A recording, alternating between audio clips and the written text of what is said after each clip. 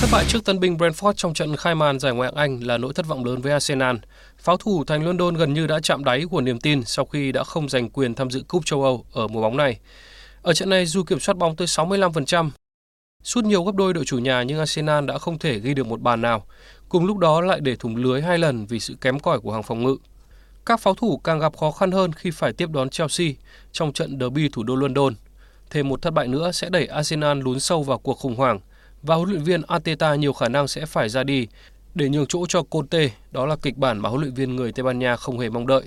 Trong khi đó, Chelsea đã khởi đầu tham vọng giành chức vô địch Ngoại hạng Anh một cách ấn tượng với chiến thắng tuyệt đối trước Crystal Palace ở vòng 1. Các học trò của huấn luyện viên Tuchel đã thể hiện lối chơi cực kỳ thuyết phục cả ở tấn công lẫn phòng ngự. Họ không chỉ vượt trội đối thủ về thế trận mà tỷ lệ chuyển hóa cơ hội thành bàn thắng là rất cao.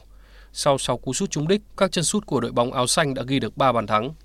Và điều đó càng giúp The Blue có được trạng thái thi đấu cao hơn khi tới làm khách của Arsenal. Các học trò của huấn luyện viên Tuchel muốn chứng tỏ họ hoàn toàn có thể đánh bại đội chủ nhà một cách dễ dàng, nhất là khi họ vừa sở hữu tiền đạo Lukaku. Vì vậy, dù có trái ngược về phong độ và chất lượng bóng đá ở thời điểm hiện tại, thì trận derby London giữa Arsenal và Chelsea là rất đáng chờ đợi. Aubameyang và Lacazette đều đã bỏ lỡ trận khai mạc và khả năng ra sân của hai chân sút hàng đầu của Arsenal trong trận gặp Chelsea vẫn là câu hỏi với huấn luyện viên Mikel Arteta. Ngoài ra, các pháo thủ sẽ không có Nketiah, Thomas Partey và Gabriel tiếp tục phải ngồi ngoài do chấn thương. Ở phía bên kia sân, huấn luyện viên Thomas Tuchel không có được sự phục vụ của Ziyech do chấn thương vai, trong khi Kante vẫn đang trong quá trình hồi phục chấn thương mắt cá chân, còn Loftus-Cheek cũng đã trở lại sau khi nhiễm Covid-19. Nhưng câu hỏi lớn nhất lúc này với người hâm mộ là liệu Lukaku có được đá chính ở trận này hay không? Dù Chelsea đang thể hiện chất lượng thi đấu cao hơn và có phong độ tốt hơn, nhưng trong 5 lần gặp nhau gần nhất, đội bóng áo xanh đã để thua Arsenal tới 3 trận, trong đó có một trận ngay trên sân nhà mùa trước. Tuy nhiên, thầy trò huấn luyện viên Tuchel lại vừa thắng đối thủ cùng thành phố ở trận giao hữu trước mùa giải và có phong độ cao hơn.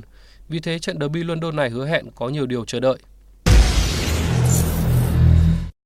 Tỷ lệ của trận này Chelsea chấp Arsenal 3/4. Chelsea rõ ràng được đánh giá cao hơn Arsenal rất nhiều ở thời điểm này ở cả chất lượng bóng đá, phong độ cũng như là tinh thần thi đấu. Trước trận đấu này, The Blue còn đánh bại Weymouth trong trận giao hữu với tỷ số là 13-0. Vì vậy, ngay cả khi kèo chấp đài khá sâu như thế này thì người chơi vẫn có thể cân nhắc lựa chọn thầy trò Tuchel để đặt niềm tin trong trận derby thành London với Arsenal. Tỷ lệ tài xỉu của trận này là 2-1/2. Ghi bàn không phải là vấn đề với Chelsea ở thời điểm này. Họ vừa sở hữu tiền đạo tài năng Lukaku. Mặt khác, đội bóng áo xanh còn cho thấy họ có rất nhiều phương án ghi bàn khác nhau với nhiều cầu thủ ghi bàn ở các tuyến. Đồng thời, trong 5 trận derby thủ đô London giữa hai đội thì có tới 4 trận kết thúc với 3 bàn đổ lên. Và dự đoán của Thể thao Văn hóa trận này, Chelsea vượt qua Arsenal với tỷ số 2-1.